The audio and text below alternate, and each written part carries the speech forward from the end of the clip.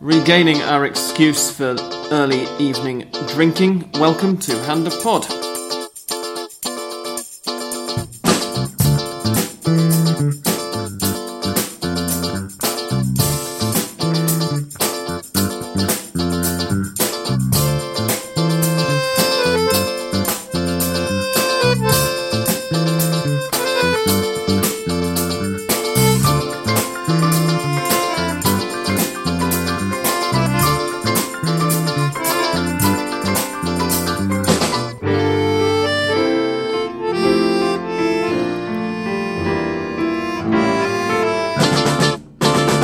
Welcome, ladies and gentlemen, boys and girls, to episode 229 of Hand of Pod, our first of the 2016-17 Argentine football season.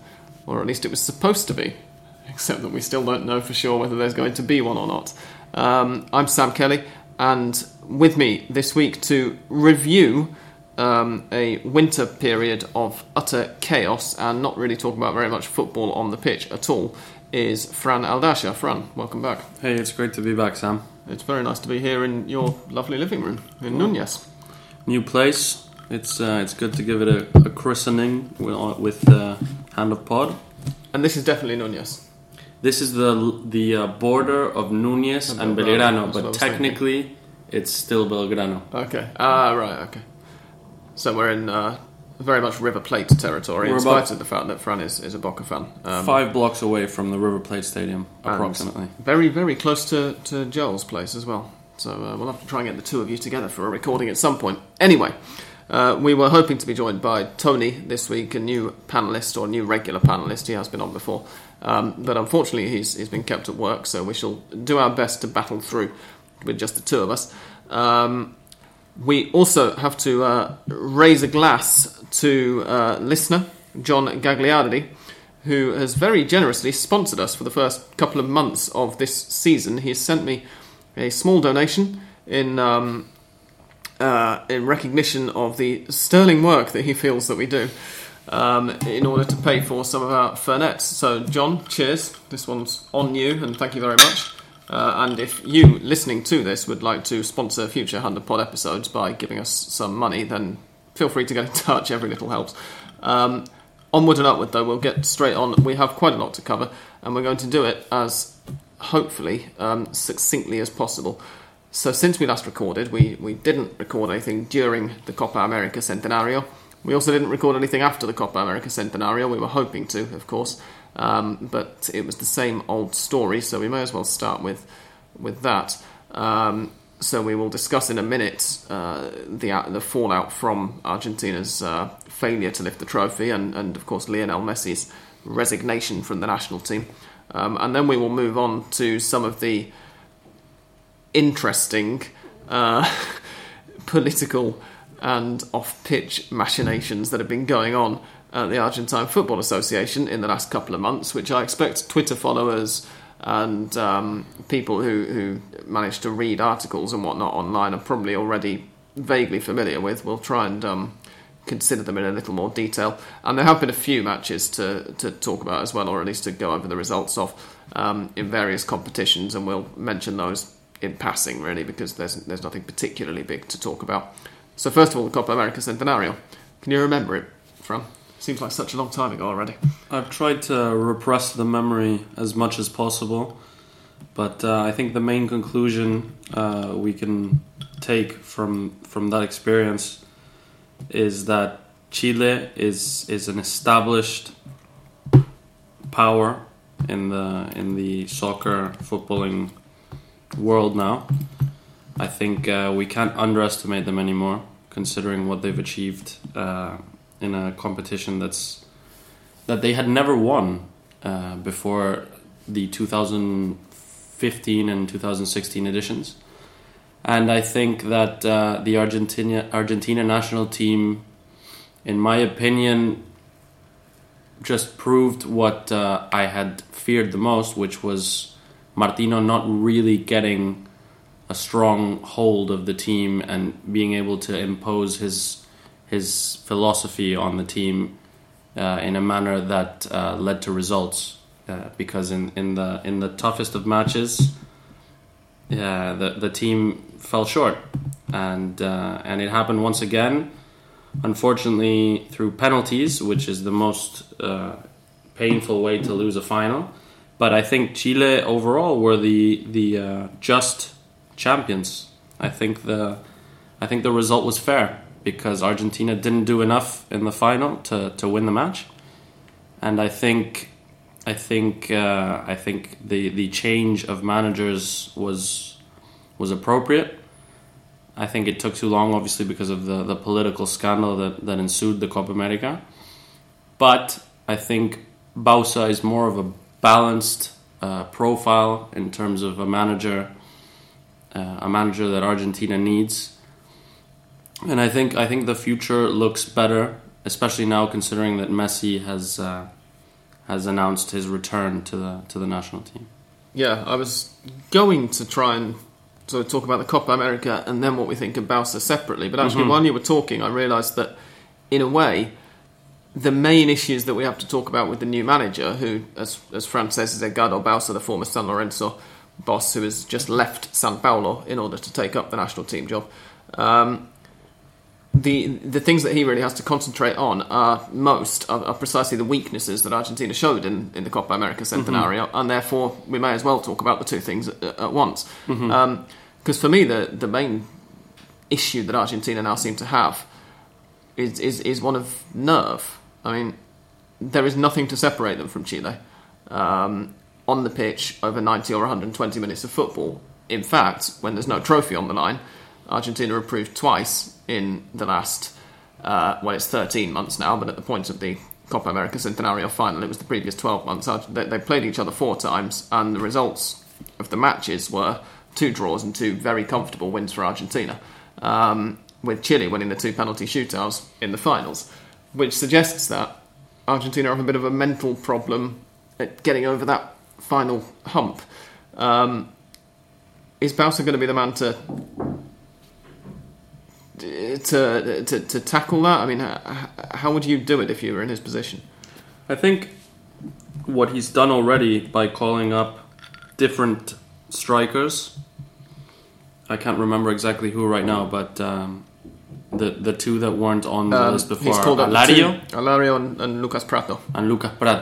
And dropping Higuaín at least for a while, I think that shows enough to be able to say that he's heading in the right direction.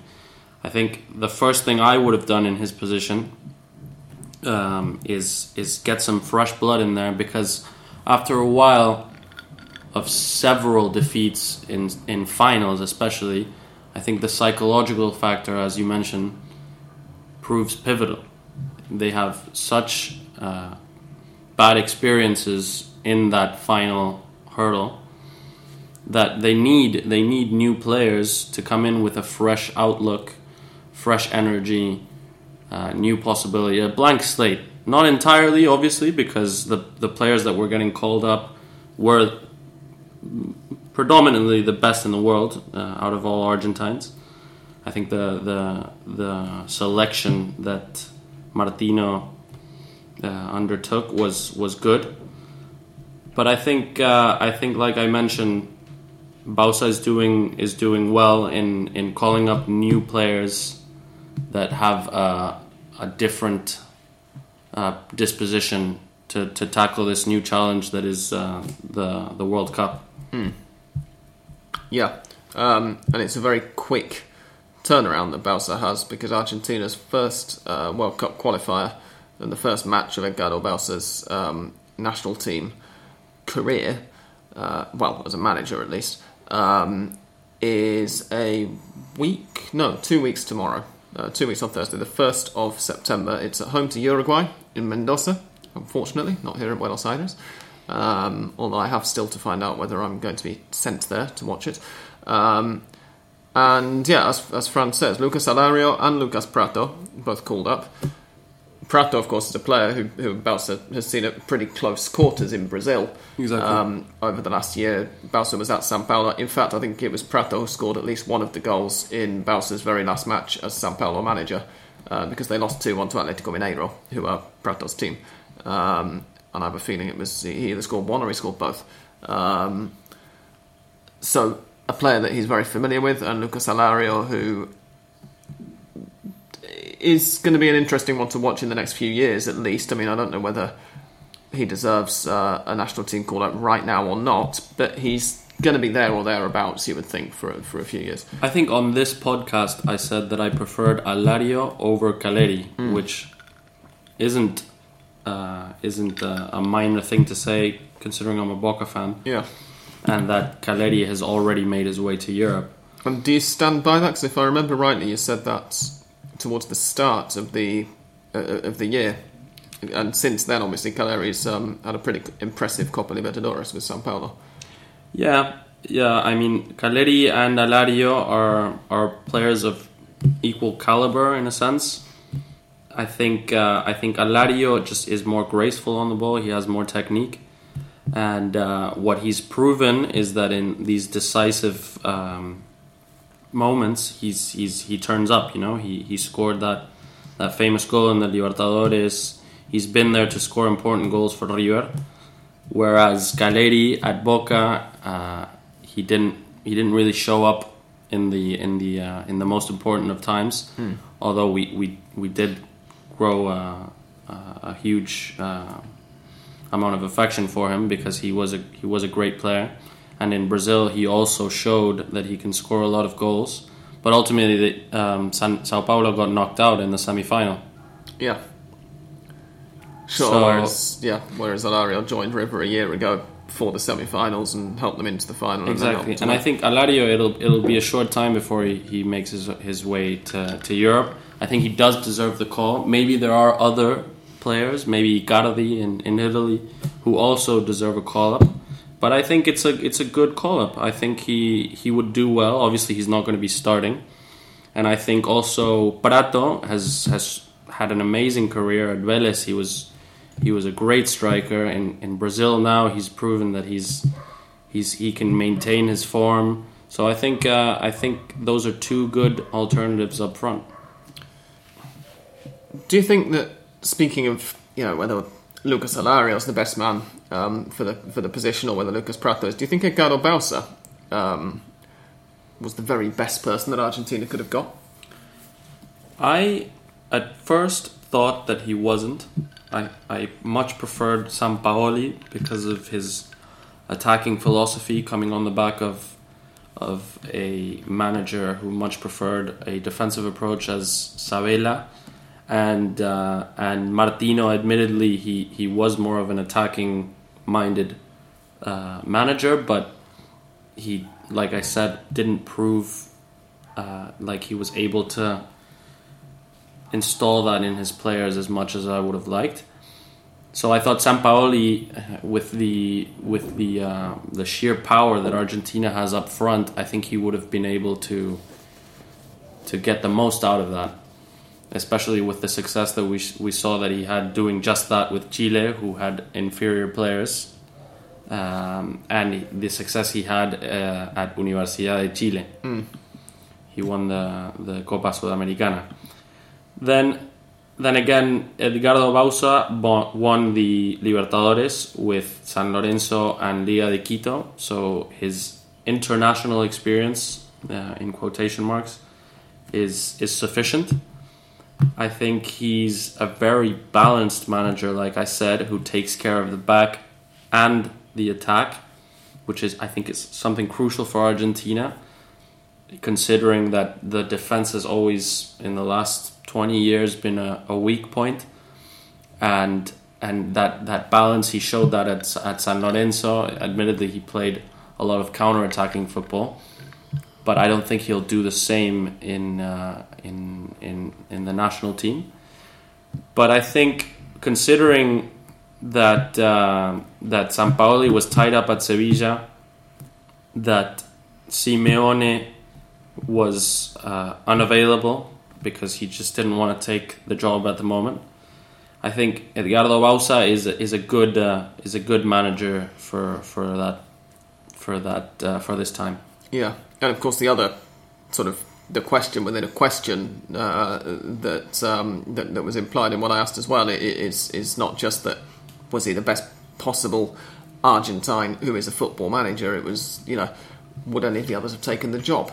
And therein, we move into sort of segue seamlessly almost into the second bit of this week's pod, which is about the enormous clusterfuck that the Argentine Football Association has given us in the last few months, because quite prominently, and probably the majority of our listeners will already be aware that Marcelo Bielsa was approached for the national team manager's job when he walked out on Lazio before taking charge of a game. Jorge Sampaoli was approached quite aggressively, from what we hear. They were... Bianchi was interested. Yeah, Bianchi was interested. I would have liked him. Pochettino was approached and said no. Simeone was approached. And the reason that so many people said no, although Carlos Bianchi would not have said no, from what we understand. Maradona would have done it for free.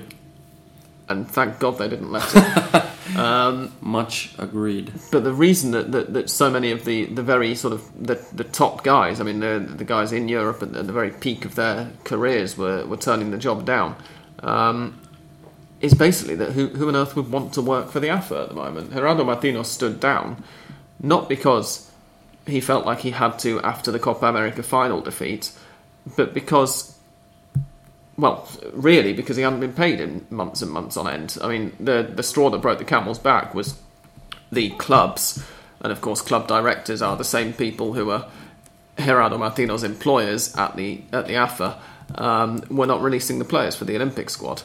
And the day after he steps down, and Julio Orlandi-Cochea by default comes in, because he's the only coach left contracted to the AFA, to manage the Olympic team, ta-da! They all appear. So Martino had been struggling, didn't have enough players to put together a 5-a-side match in training the day before, and all of a sudden Orlandi-Cochea is able to put together an 18-man squad, which suggests that the AFA had been making a bed for Martino to lie in, to try and force him out. But it also is just the very, very tip of an enormous iceberg of problems at the Argentine Football Association at the moment. There is no money. There seem to be very few ethics. Although when have those ever existed in any football governing body, I suppose. More than there not and there's being, no clear idea. More than there not being any money, there's a huge amount of debt. And I think the magnitude of the problem is evident in Messi coming out and criticizing the institution, when Messi's someone who very much takes care of matters behind closed doors. Yeah. You know, he never publicly slams or criticizes Barcelona or the national team or anyone. He posted that famous, maybe that's an exaggeration, but that picture on Instagram saying how he was very upset about the flights that AFA had programmed for the Copa America, which admittedly was a competition where there was a lot of long distance traveling to be done, and in a situation where there isn't any money, it's not a surprise that they look to maybe cut some costs there. But it just shows how precarious the situation in the AFA is right now. It does, and of course Messi's much talked about international retirement, which turned out to be so temporary that he's not going to miss a single game, was, as I wrote at the time for ESPN FC and for the Bubble, was almost certainly more of a power play with the AFA and a sense of saying, I'm fed up with these administrators. I think it was that rather than a strop after losing a final. And also maybe a bit of a PR stunt. Yeah, potentially. It was certainly true that it was the only time that I'd seen completely and totally universally people being on Messi's side on Twitter in the hours after he said it. Exactly. I mean, before there's always been at least one person somewhere who you'll eventually see retweeted who you don't even follow. But if you spend as much time on Twitter as I do, you'll eventually see something retweeted which you'll be like, oh, but I'd like to see him do that for Argentina, or come back to Newell's and do that, and then we'll praise you, or something like that. But this was the one time where, I didn't see a single tweet that was against Messi. Everybody was just saying, this is what the AFA have done. They have the best player in the world, and they've managed to talk him into retiring really early from international football, and they're going to ruin it for us. Praise be, Lionel Messi is going to be with Argentina for a little while to come. How much of that's down to Edgardo Bauza and how much of it is down to the fact that it was essentially a pretty empty threat that Messi was issuing in the first place, we can't be sure. But the knock-on effects of all of this and of the debt that Fran mentions that the AFA have and of all the wrangling is part of the reason that this week's podcast is not the season preview that we were hoping to be recording when we arranged it, but is instead a winter review. The proper season preview will be next week, because hopefully the end of next week, in theory, at the moment, is supposed to be when the Primera is going to be starting now. It was supposed to start on Friday this week. The reasons for that are that the AFA is in an enormous amount of debt with particularly collectively the clubs of the lower divisions, the B Nacional most of all, and I think some of the Primera B clubs as well. That's the third division. So what's going on at the moment is that there have been a lot of TV monies left unpaid from Football Para Todos for last season, and essentially the lower division clubs are banding together and are trying to force the AFA to pay by saying we're not going to start the season until we have the TV money that's owed to us. And the Primera clubs for the moment are in solidarity with them. There's been a bit of a standoff this week. Apparently the B Nacional clubs wanted to stop all action until all the money was paid, and the Primera club said, look, we have to get started a week late. So I think, from what I've heard, Armando Perez, who is the current head of the AFA, and we'll get on to him in a second, said yesterday that the season will definitely be starting on the 26th of August. And what some people who seem quite well connected in the AFA, journalists like Fernando, how on earth do you pronounce his last name? Do you know? Fernando? Cyzyz? CYZYZ or something. Cyzyz for La Nación. I know who you're talking and one about. of the other guys. No, I don't know how to They were tweeting along the lines that if the money still hasn't been paid by mid-September, then there might, or mid-November possibly, then there might be another strike during that month. So watch this space in those terms. But the AFA never give us much of a dull moment, really. There's always something to talk about. Armando Perez is the president of the AFA because I've just had a slightly extended monologue. So, Fran, would you like to fill in the details as to why Armando Perez is currently the head of the AFA, or the head of the normalisation committee at the AFA, we should say? I think if we go back to the first... Everything obviously started with Grondona's death, having been the president of AFA for how many years? How many decades? 1979 to 2014, so 35 years. Okay, so then if you have that much of a prolonged period of the same person in power, logically there's going to be a period of relative anarchy in the ensuing years. And that's exactly what's happening. It was more than clear, this situation, when Marcelo Tinelli, who is a renowned TV personality, went up against Luis Segura, who was the interim AFA president for most of the time after Grondona died. And there was a scandal with the amount of votes cast in the decisive election to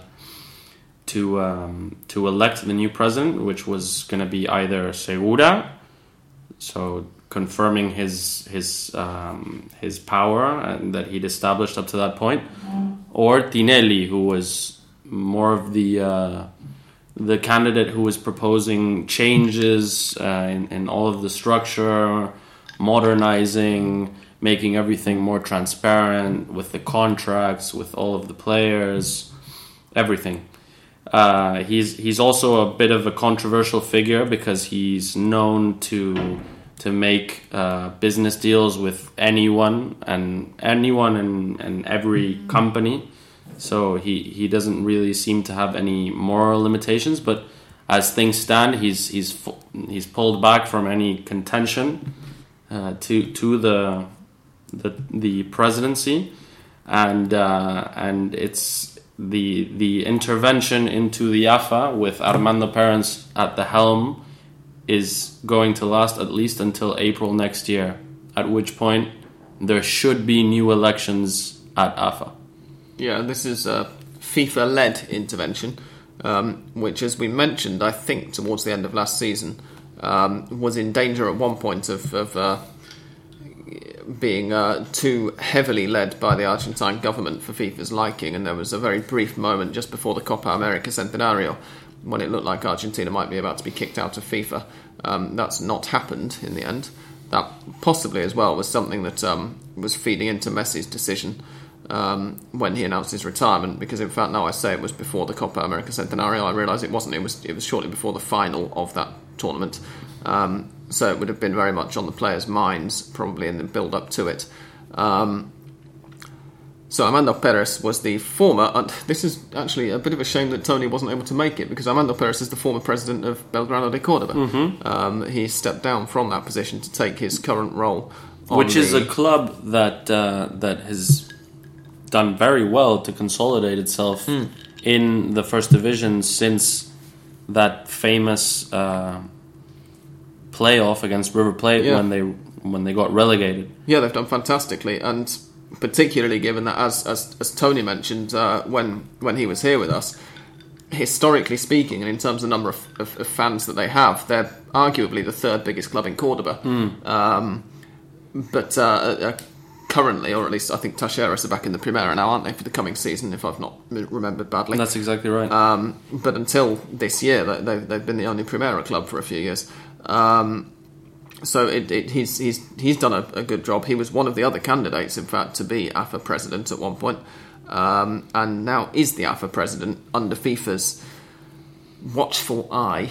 There are two bits of the AFA which are not under FIFA's mandate still, which are the lower league people and something or other to do with the television. The AFA are allowed to sort that out on their own, but everything else has to be done with FIFA's say-so. With the TV rights also being in the news in the last few months, with all of the presidents of the major clubs signing a letter asking for the government to cancel the Fútbol para Todos scheme, which means that imminently, God knows in how many years or months, probably years, the TV licensing for First Division, at least football, is going to be on cable and not for free.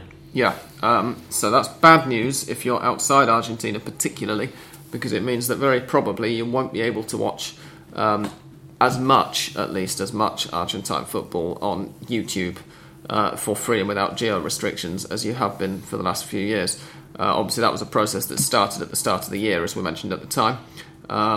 The government is saying that because the existing contract with Fútbol para Todos ran until 2019, they are going to insist that any private companies who buy the rights for this coming season or for next season,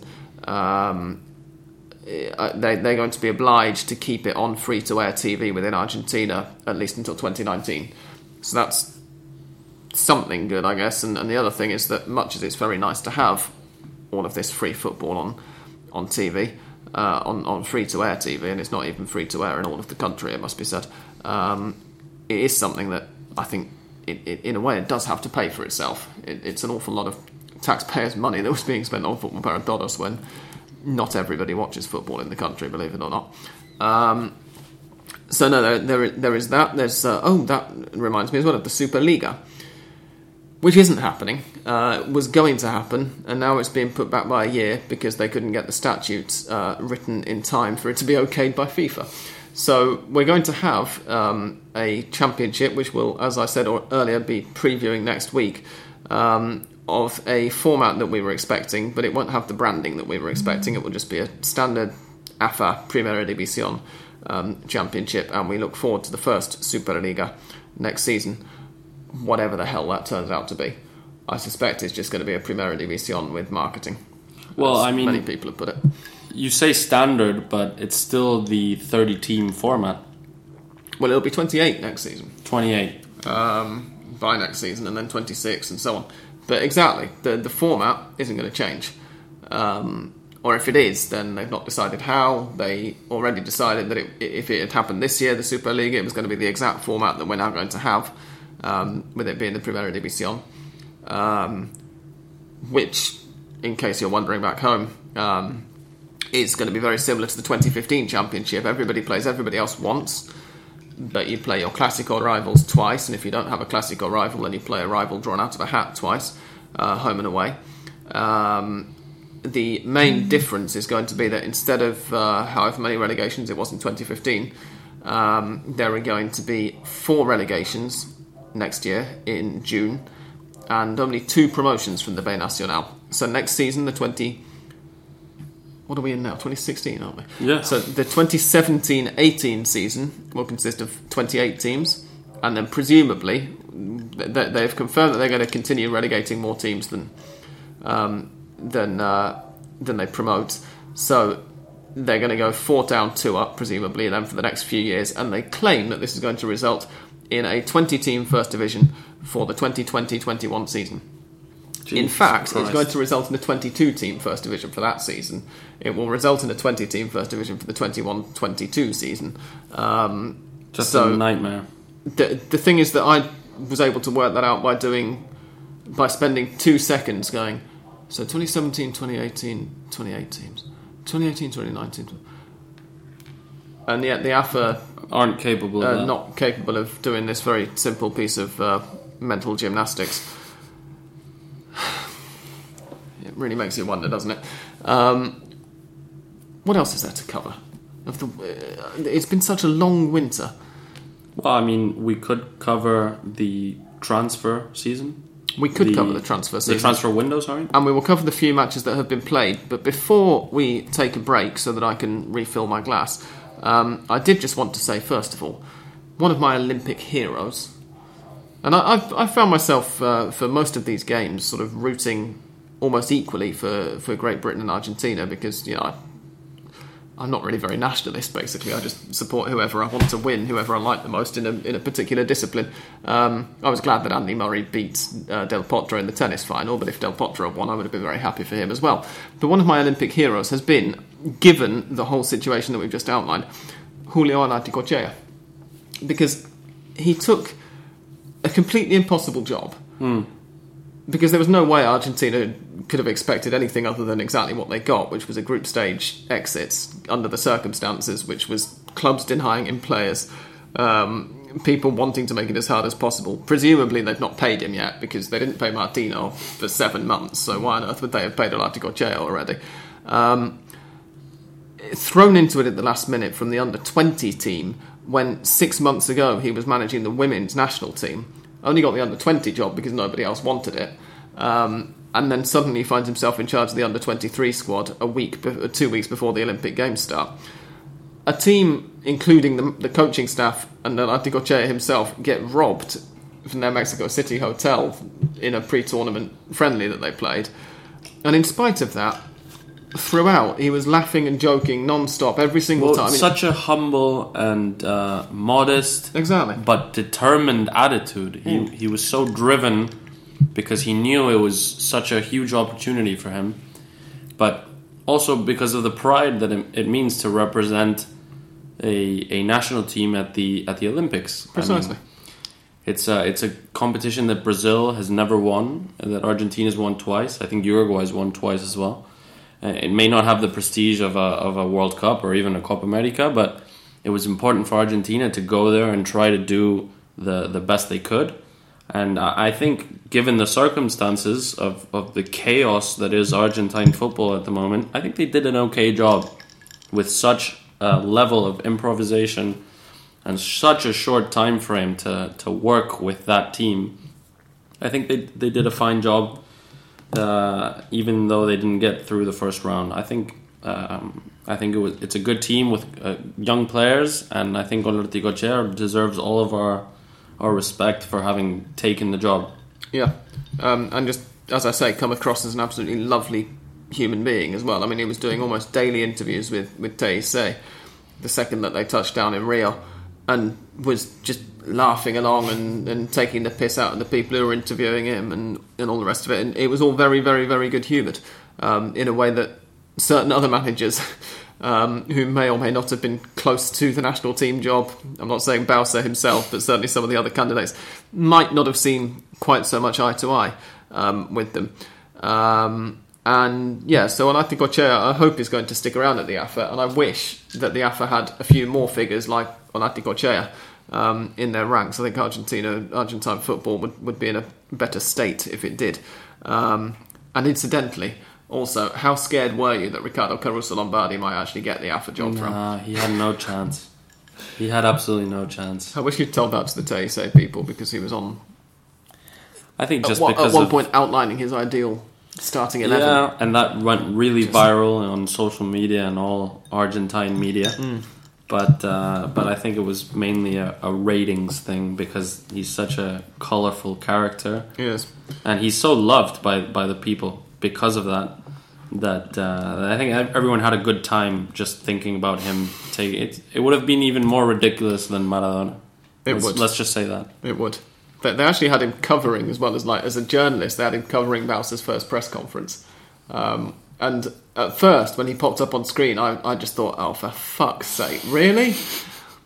But he ended up making some okay points about why he liked what Bausa was saying. Well, he's not a bad manager, but his expertise is saving clubs from relegation. So that's not really the type of manager you want at the national team level. No, precisely. We're going to take a break now, and when we come back, we will talk about some of the on-pitch action, few and far between though it has been, since the Copa America Centenario ended. So don't go away.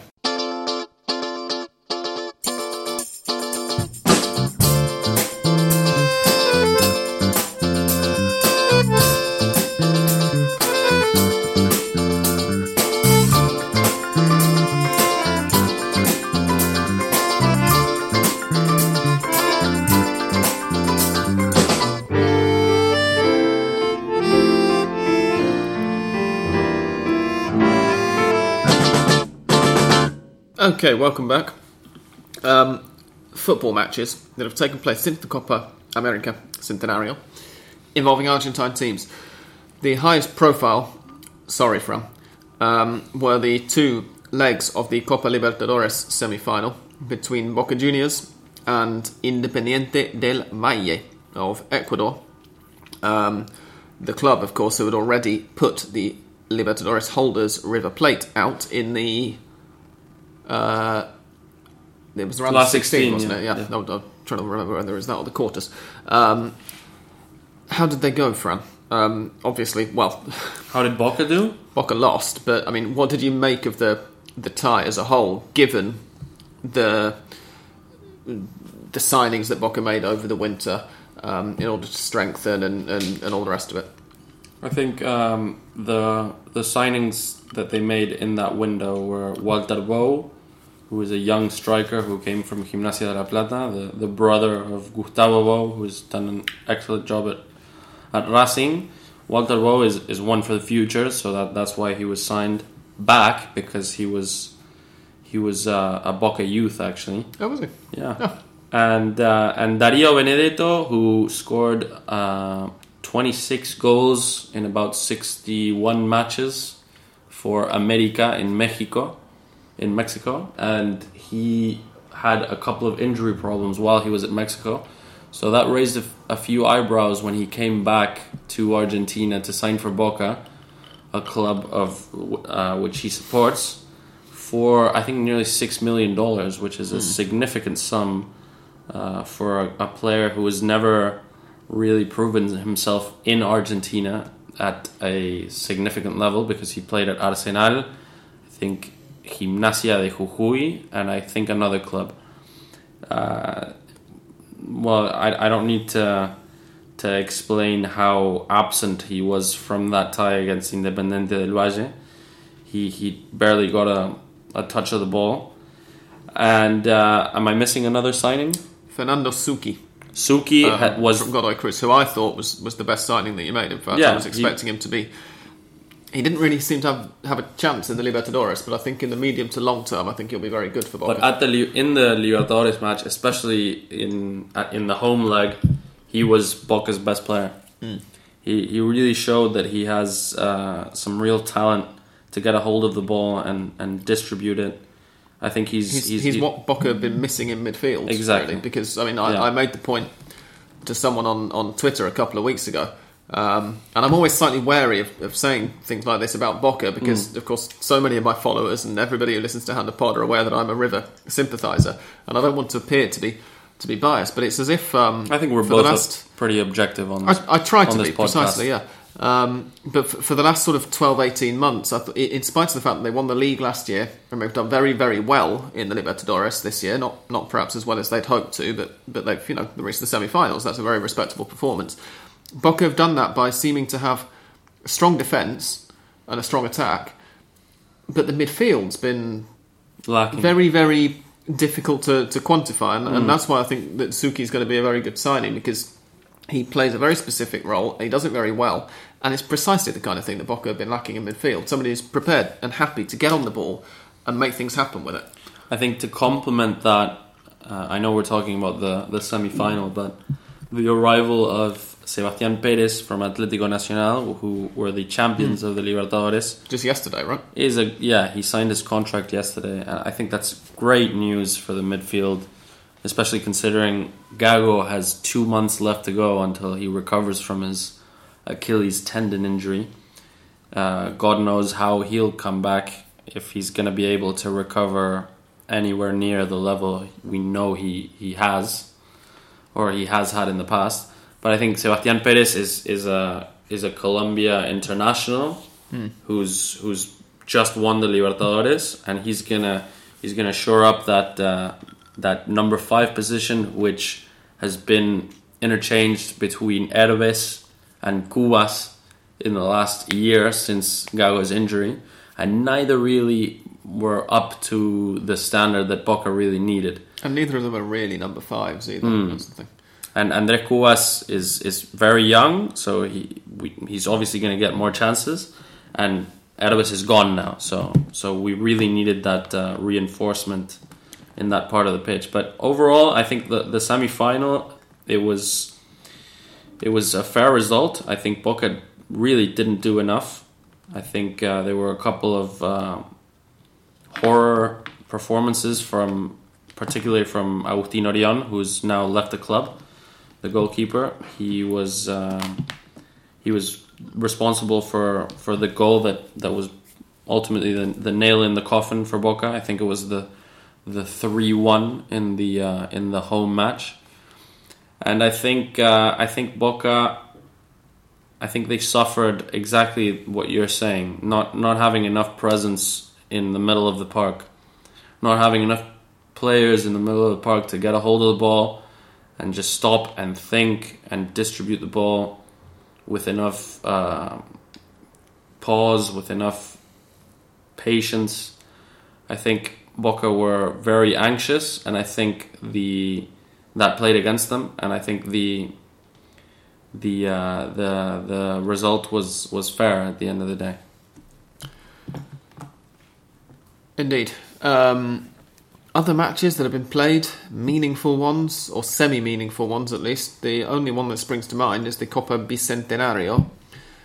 There have been a few Copa Argentina games as well, but the Copa Bicentenario is the very epitome of semi-meaningless.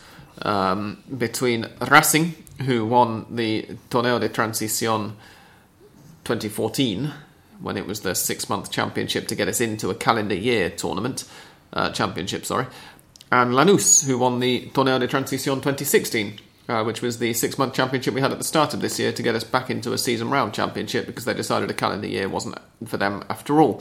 So those two clubs played a sort of, it's like a Super Cup really, but it's not a Super Cup, to decide the Copa, the Bicentennial Cup, because Argentine independence is 200 years old. Last month, in fact. So, happy birthday, Argentina. And Lanús won, right? Yeah. Lanús won as you can at tell, Racing Stadium. I was enjoying what I was expecting to be my last football-free weekend before the season starts. So I was out with my girlfriend all of Sunday afternoon. You can enjoy weekends without football? Oh, yeah. You can do when your job is watching loads of football. I think with the amount of time that's passed since the last tournament, I think we kind of had to learn to anyway. I'm looking forward to starting to watch again. But yeah, I mean, I would agree. It's been a very long winter because normally, of course, the Argentine League season starts the Primera season starts on the first weekend of August, with the lower leagues often starting on the last weekend of July. And that's obviously not been the case this year. So Lanús beat Racing in Racing Stadium. Racing, funnily enough, might be the destination for Agustín Orión. They're thinking of signing him to replace the outgoing Sebastián Saja. Who is it who Boca signing? Anybody to replace Orión? We've signed Axel Werner on loan from Atlético Madrid, the former Atlético Rafaela goalkeeper, who is 20 years old. So it'll be interesting to see who gets that number 1 shirt. If it's Guillermo Sara, who is more experienced and also came from Atlético Rafaela, or Axel Werner, who is a very promising young goalkeeper. That is the kind of signing that I think Boca should have made, because when Orión initially announced that he was going, people were talking about spending millions of dollars on Agustín Marchesín. More than $6 million. And you were thinking, hang on a second, Sara is a perfectly decent goalkeeper. Arguably, in the matches that he's played in the last 6 months, he's been better than Orión, who, aside from the Libertadores semi-final, had some other howlers as well last season. Goalkeeper, therefore, is the one position, really, that Boca don't really need to reinforce in. They've got other more urgent areas of the pitch they need to look at, let's say. Yeah, especially the midfield, which, thankfully, with the arrival of Sebastián Pérez, seems to be sort of recovering, or getting reinforced, however you want to say it. But there's rumors this week, once again, of Bentancur departing to Europe, with AC Milan interested, or Juventus signing him, using him as part of the option that Juventus were given by Boca when Tevez came back to Boca to sign 50% of his transfer as a priority over any other club that may be interested in him. So, Racing Lanús, as you can tell, listeners, neither of us really paid any attention to, because it didn't deserve to have attention paid to it. It has had one major repercussion, which is that in typically Argentine football fashion, and most of all in typically Racing fashion, before it became completely clear that the season wasn't going to start this Friday, and therefore 3 days before the alleged start of the new season, Racing sacked Sebastián Saba? Saja. I'm getting confused with Sebastián Saja, the goalkeeper. They sacked Facundo Saba, their manager. Yeah. Allegedly as a result of this result. More likely because they were fed up with him already at the end of last season, and for some reason they've waited until just now rather than replacing the manager at the start of the winter break, as would make sense. Have Racing dropped a can of aerosol on their own foot to use an allusion to a previous England goalkeeper who managed to put himself out of a tournament by doing just that and picked up a metatarsal injury? I mean, have they shot themselves in the foot by doing this? Because, as I say, why not replace the manager at the start of the winter if that's already what you want to do anyway? I think maybe it was hesitation because as soon as the season ended, the rumours were pretty strong that Saba was going to be ousted. But perhaps they hesitated because they couldn't think of or find a suitable replacement, and maybe they have one now. I don't know. If they don't have one, have, because apparently there was a radio interview with one of the directors earlier today. Today, obviously being Wednesday, and the director confirmed to these radio people that the only person who'd been offered a contract at that point was Gerardo Martino. Yeah, which is ambitious. Very ambitious. I think I heard on the radio today on Klaus's program on Continental that effectively Martino had rejected the proposal. Surprise, surprise. I think he's going to be looking for something more in Europe than in Argentina. And more sensible all round than Racing. Another candidate was Coca, who had just signed with Millonarios in Colombia. They're talking about a couple of people who... Well, one of them, Lavi Bachen or something, who I've never heard of. I haven't heard of him either. I think he's an internal Racing coach, and I think you're promoting him to the first team or something. I did see on Twitter an outlet saying that Blanco, the Racing president, had said in a news conference that they hadn't even thought of a replacement yet. So I don't know if that's maybe like a strategy to negotiate with someone that they have in their sights. But I hope for their sakes that. So you think it might be a negotiating strategy to basically say to the guy beforehand, listen, mate, we're not that interested in you. Yeah, so maybe. You never know in Argentine football. You really never do, especially with Racing. So although we will, as we say, be doing the full season preview next week, we can at least reveal so far that Racing very much continue to be Racing. And the other matches that we've seen during the winter break are those of the Copa Argentina, which has had a fair few results, including one earlier today, which involved, it was mentioned on, which website was it? It was on La Nación. And all I've seen of this is the headline, but it's a good one, if I can find it, on this very long page. A lower division team knocking Vélez Sarsfield out of the Copa Argentina, and therefore going through to the last 32. And now I'm desperately trying to find which lower division team it was, because it was definitely here half an hour ago. Wasn't it Moron? It was not. I don't think it was Moron. Oh, bloody hell, it's gone now. Let's just go to the Copa Argentina website, because then we can give it all of the results. Juventud Unida, that's the one.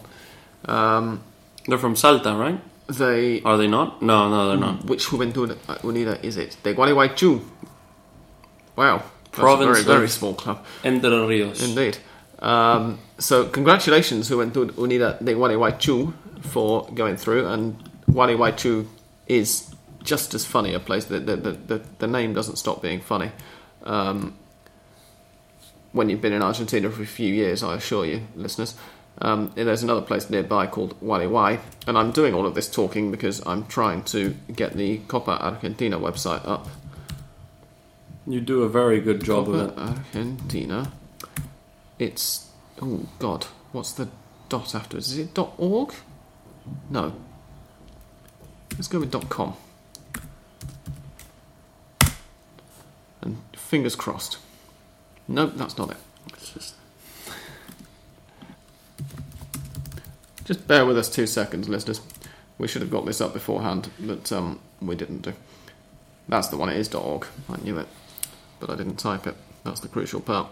So the last fixture is Instituto de Córdoba against Gimnasia de La Plata. That's currently being played, in fact. 0-0 right now, apparently. Last 32 is this stage? This is the last 64. 64. Juventud Unida de Entre Rios went through against Vélez and are now in the last 32. Or the 16ths of final, as we call them on Handlepod. So the results basically so far in August from the Copa Argentina, because I know our listeners are very interested in this, are Lanús 2, Patronato de Paraná 0. That was back on the 2nd of August. Banfield, Lanús's local rivals, went out to Godoy Cruz 1-0. Douglas Haig went down 3-1 against San Lorenzo. River beat Estudiantes de San Luis 2-1 on the 7th of August. That's a very narrow result, which surprises me because I didn't watch the match, but I did see the TSA discussion about it the morning after, and they were all very impressed with how River had played. Well, it was 1-1 up to the 90th minute. Was that the game that Nacho Fernandez scored in? Exactly. Yeah. Independiente 0, Defensa y Justicia 1 on the 8th of August. On the 10th, Deportivo Moron put Newell's Old Boys out 1-0. Moron are a I think it's third division, or they might be Primera B now, mightn't they?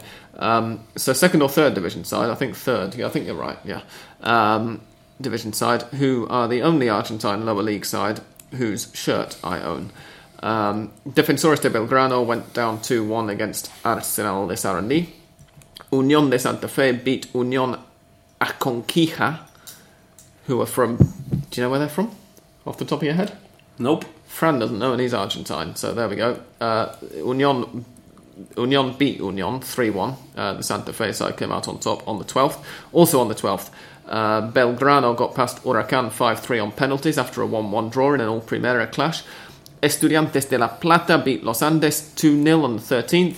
Vélez went out to Juventud Unida de Gualeguaychú, as we just said, on penalties after a 1-1 draw on the 16th of August. And right now, Instituto against Gimnasia, which as of at the moment is an all-Primera clash as well, is 0-0. So the remaining fixtures... So this is also last 64, and the matches left to be played are also still last 64. Yeah, this whole thing is last 64. Okay. And then you have to go to a different page to get the next round. So the remaining fixtures in the last 64, some of which have already been programmed, are Santa Marina, who are the very famous, within Hand of Pod circles, Club y Biblioteca Ramon Santa Marina de Tandil, versus Boca Juniors on the 22nd of August, which is this Monday coming. Racing versus Olimpo de Bahía Blanca on the 23rd, which is next Tuesday. And then two fixtures that have not been timetabled yet are Atlético de Rafaela against Rosario Central and Deportivo La Ferrer against Almagro, which is possibly the least exciting fixture of the whole round, at least in terms of who I might have heard of who's playing in it. So I think it's the only fixture that doesn't involve a Primera side, doesn't it? So those are your Copa Argentina things. I would give you some kind of update on River's winter progress, but I've not been paying much attention. TIC seem very impressed with them and seem to think that they're going to be potential candidates and that Gallardo's got his handle back on the team. But we shall see what happens, and obviously we'll be previewing in more detail next week when I've had a bit of a chance to do some homework. For now, I'm going to play a little bit more music, and when we come back we will answer a few listeners' questions, so do not go away.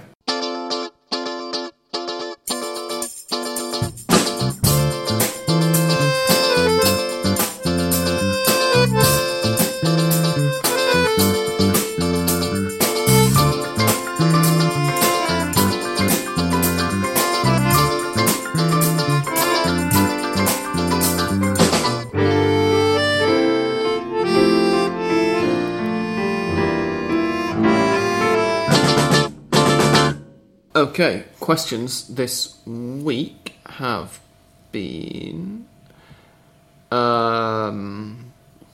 Awed's Touch, Darren Paul asks, Facundo Saba, discuss. We sort of already did, in that we think it's idiotic for Racing to sack him this week, anyway. If they wanted to sack him, then, fair enough, it's their choice, but why on earth they didn't do it in June, I don't know. Hopefully that's enough of a discussion for you for now, Darren. Fingers crossed next week we'll have English Dan on, and he'll be able to give you something in more detail. He also says, how well will Pulpito Gonzalez do at Racing? Any ideas of Racing preferred 11? So to those two questions, I might say what I already said to Darren on Twitter, which is that we will be previewing next week. So if you have any other questions, listeners, any of you, similarly about your own clubs, and signings and preferred 11s and stuff, then please save them for next week, because that's when we'll be dealing with them. Darren subsequently then, when I pointed that out to him, says, are you getting a Lolo River shirt? No, I'm not. I don't own a River. Well, I own a 1986 Libertadores winning River shirt, but that's the only one I have. I don't get modern ones because they're made of horrible material. And he says, who did the best business?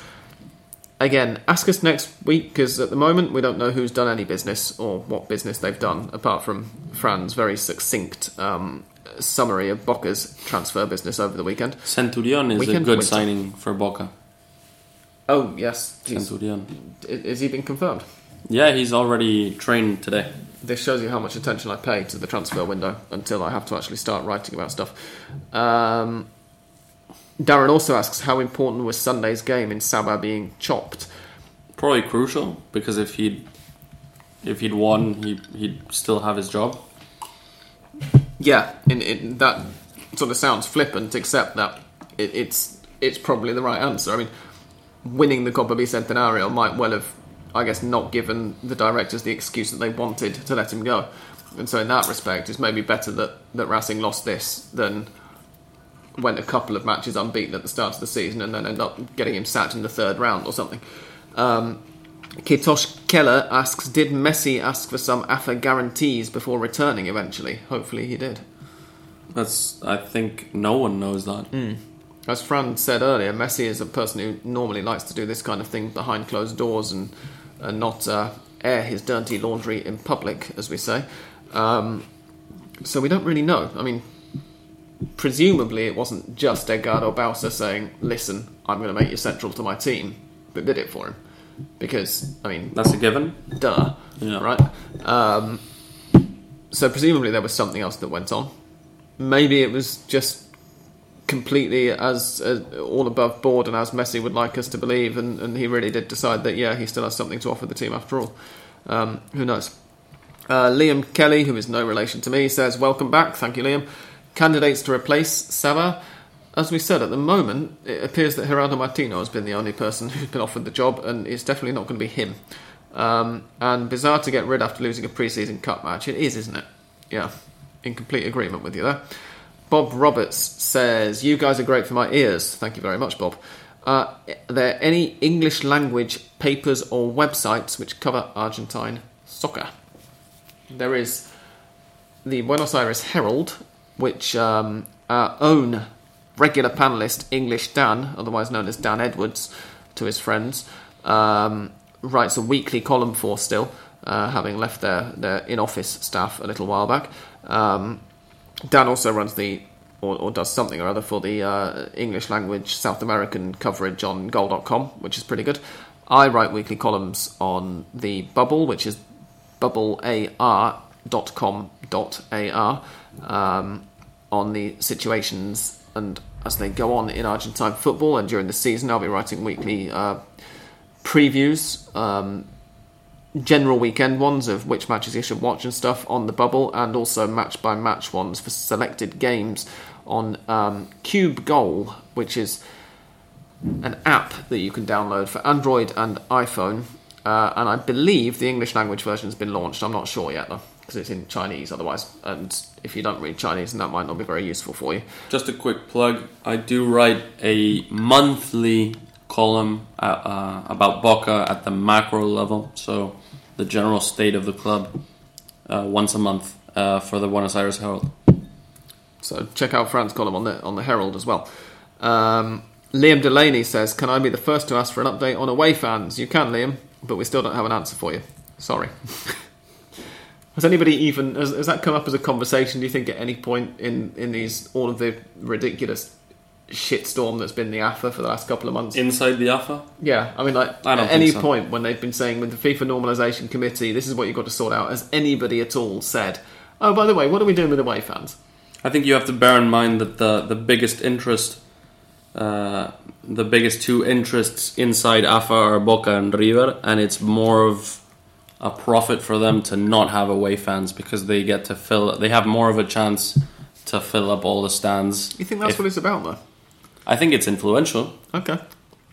I think they're not desperate to get rid of it. Mm-hmm.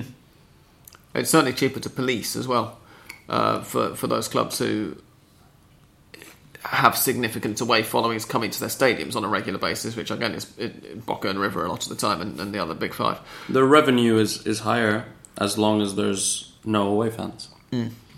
Neil with two hells says, what happened to the idea of a potential breakaway league? We sort of addressed that earlier with the Superliga thing.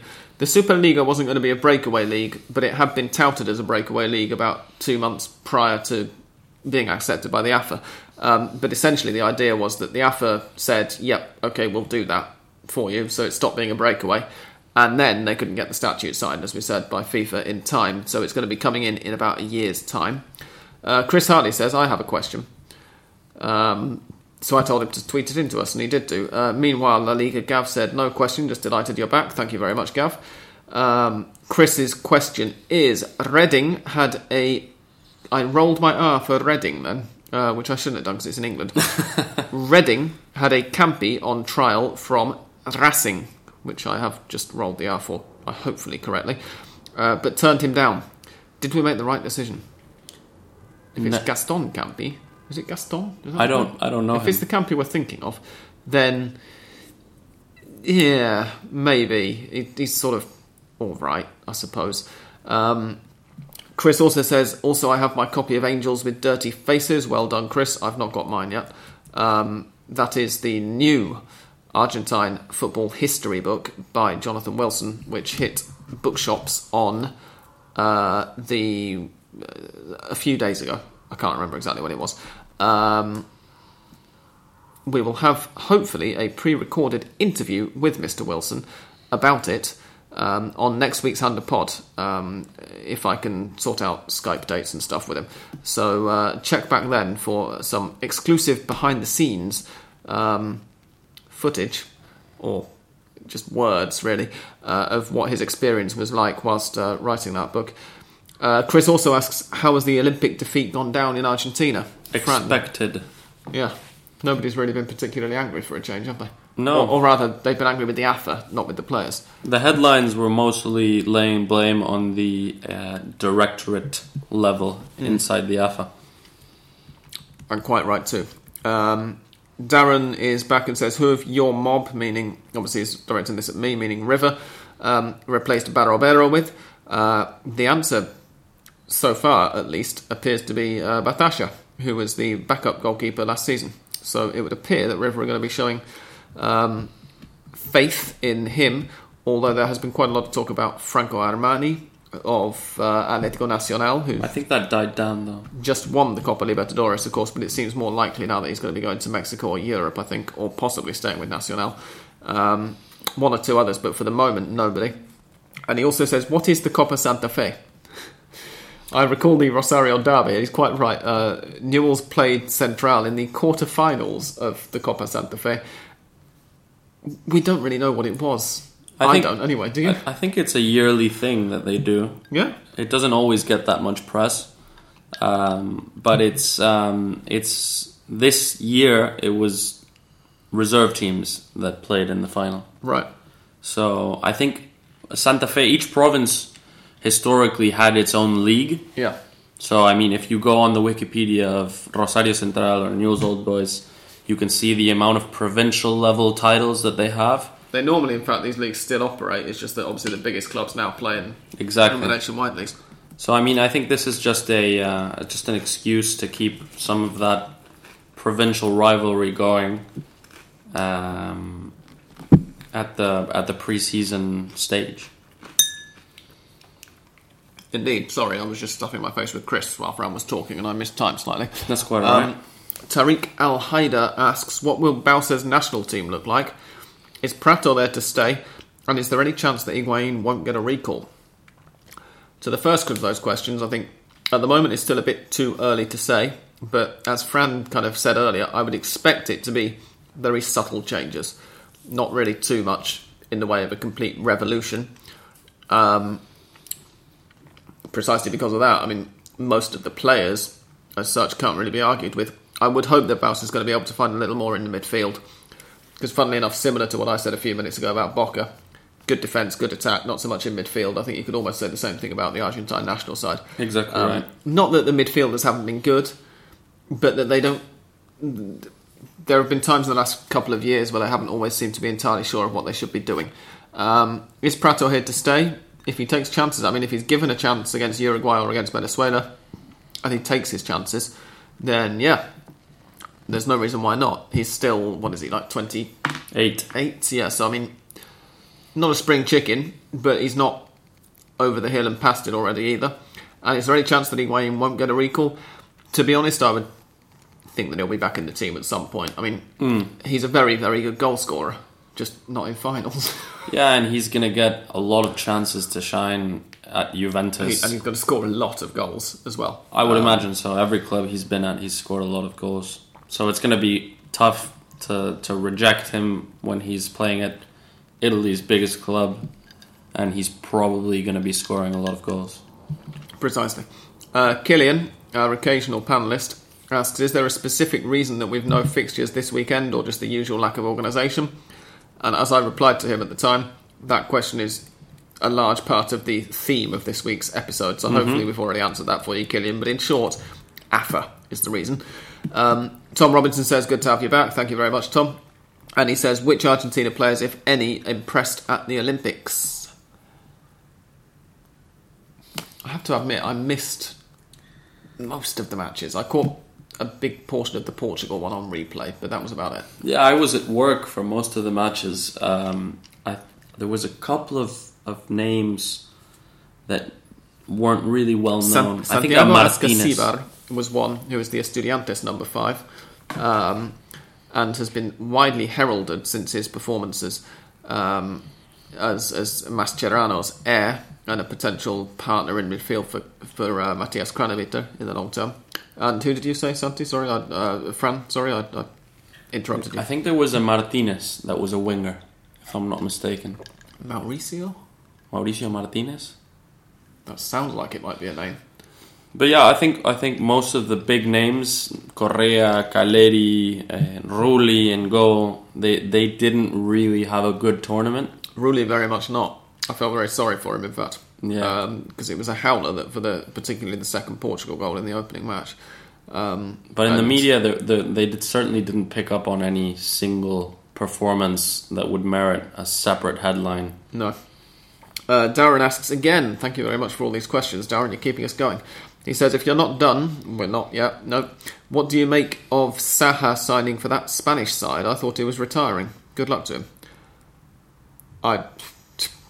Not very much there, to be honest. No idea who the Spanish side are. I don't know who the Spanish side are, but I definitely didn't think he was going to be retiring. No, or is that a joke? I think Dan also mentioned that when we asked him about it, that he wasn't retiring, he was moving on somewhere else for a paycheck, because obviously they're not earning very much money here. Gymnastic. Okay. That's reasonably surprising, but he's almost certainly going to be paid more on time than he was being for Racing. So, fair play to him. He can do a job at that level. I think he could have signed for a better club, that's for sure. Yeah, you think? I'm being sarcastic. Liam Kelly, who again is no relation, is back and asks, is it the end of Icardi's chance of getting a call-up? Is Alario's call-up deserved? We've covered the second of those questions already, of course. The Icardi, no, it's not the end of his chances, of course. He's only about 22. He's going to have many, many, many more chances to get a call-up still. Yeah, I think he just needs to grow out of his more controversial attitudes. And I mean, we were kind of saying a couple of months ago, really, before the Copa, that he by and large, he seems to have done that. But the Argentine press seem to be a bit slow in recognising that he's done it, and I think that's what's costing him at the moment. But he's going to get a call-up at some point. I mean, let's not forget, Gonzalo Higuain didn't make his Argentina debut until he was 24, 25, because obviously in his case for different reasons, because he had a citizenship problem. France doesn't allow dual nationality, so he had to wait until he had a Spanish passport before he could get an Argentine passport. It's by no means the end of his hopes, I would say, for Icardi. Particularly not when he's as good as he is. Lawrence Hart says, maybe not a question for the pod, that's alright Lawrence, we'll ask it anyway. Do they still show the bar show on Sunday nights in Argentina? I have no idea what that means. Me neither. We're going to take that as a no then, Lawrence, because neither of us know. He says, he's going on to explain the question. In fact, the bloke who used to present it was like an Argentine Bruce Forsyth and of the same era as Susana Jimenez. Well, Susana Jimenez is very much still around and trying to fool people that she's still 25. So, possibly, but we don't think so. Oh, is he talking about the Johnny... What's his name? The singer. His first name's Johnny. I can't remember his surname. Johnny. He's hilariously bad. Argentine? Yeah. Very, very, very Argentine. I can't think of what it means now, but I think he might be. If that's the answer, then yes. Johnny. No, can't remember the surname. I'll try and look it up for next week anyway. If you remember it, Lawrence, then please tweet it in. And finally, Lawrence says a proper question for the podcast. Thank God for that. He says, "Is the chaos at the AFA priming Argentine football for a Premier League revolution headed by the Grandes?" funnily enough, that's precisely what the Superliga is trying to be. So Premier League revolution? Yeah. What does he mean by that? Well, he means... I'm assuming that he means an Argentine version of the Premier League, which, as I say, is precisely what the Superliga has intended as.